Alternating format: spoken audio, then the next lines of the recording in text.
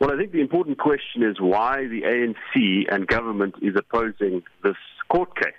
Because it's easy to declare that you support merit-based appointments and that you don't endorse cadre deployment, but the test is, would you agree that it is an unconstitutional and unlawful practice? So we had the Zondo Commission, we had the President appear before the Zondo Commission and defend cadre deployment.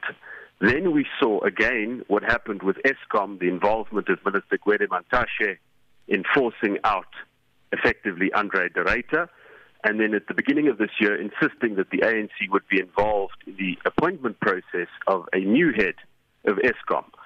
And so it is very important that we pull through with this case and don't take the ANC at its word because it's speaking with a forked tongue. And as my colleague Leon Schreiber described it, this is the single most important case for rebuilding state capacity in South Africa's democratic history.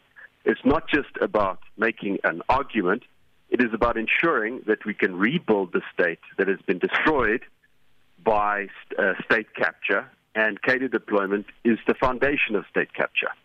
What arguments will you present to court, and can these arguments stand the legal test in terms of proving that the ANC's policy of cadre deployment constitutes discrimination based on political affiliation?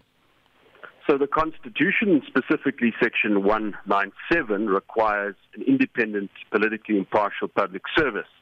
Cadre deployment, on the other hand, which is not a rumor, it is an explicit ANC policy adopted in 1997 at Mafeking and never abandoned, requires agents of the governing party to be appointed or deployed, in their language, in positions in the public service that require technical excellence and expertise, and these appointments are then made on the basis of political loyalty.